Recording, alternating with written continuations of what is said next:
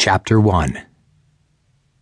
May 15th, 1867, 100 miles southwest of Denver.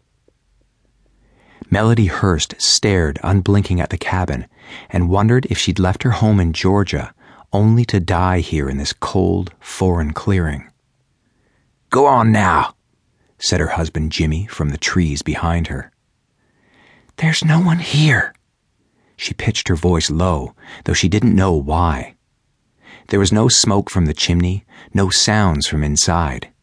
The cabin, the almond-shaped clearing, the barn and the rocky outcropping it was built into, everything was still. "Best be sure." She glanced at him, hiding in the brush to her right, and he lowered his rifle toward her and pointed at the door, his eyes cold and hot altogether. "Go." There was no choice, really. She cast one fleeting, desperate look over her shoulder toward her sister Annie, who was hiding with their horses in the trees near the barn at the other end of the 100-yard field. Melody couldn't see her, and it was a blade to her heart to know she was out there. "I'm sorry I got you into this." Marrying Jimmy after the war was supposed to give them security, peace of mind, protection. Because before the war, that was what the men she knew did. They cared for their women, their land, their horses. The war had changed everything, though, and if there were still men with the capacity for kindness, she did not know them anymore.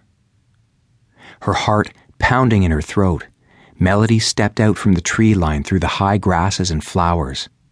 It was a cloudy, gray afternoon, and the blooms in the clearing were closed up tight. The simple log cabin was graced with an extensive covered porch, complete with a railing and a chair. It was ludicrous, that porch on such a plain building. A bonnet on a donkey. But she imagined the owner of this cabin could sit, put his feet up, and look at the clearing, the flowers, the barn opposite, and the snow-capped mountains in the western distance. His entire kingdom. What a pleasure that must be for him. A pleasure Jimmy and his Remington fully intended to rob him of.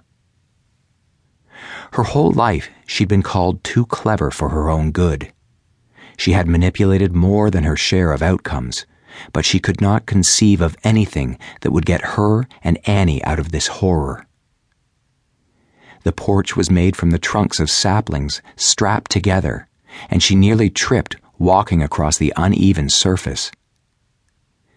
"Hello?" she called, her voice shaking. "Please don't be home. Please, please don't be home."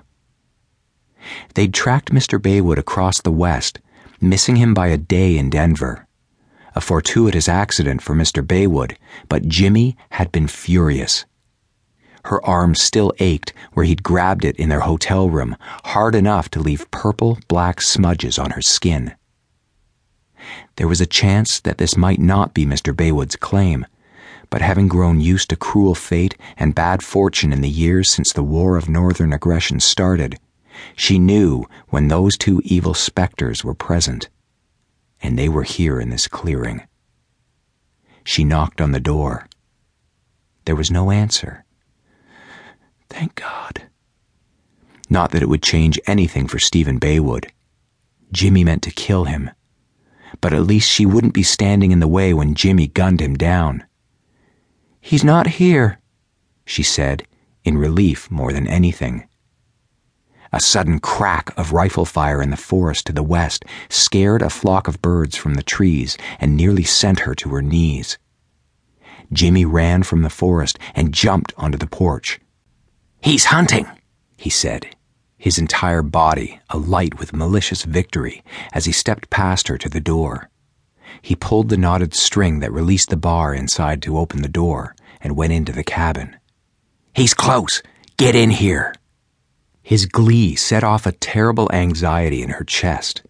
Panic roared through her, and she was lightheaded with fear. Her hands went numb, her knees loose. "You hear me, Melody?" he snapped, his joy at finding the man he'd been hunting replaced by irritation with her.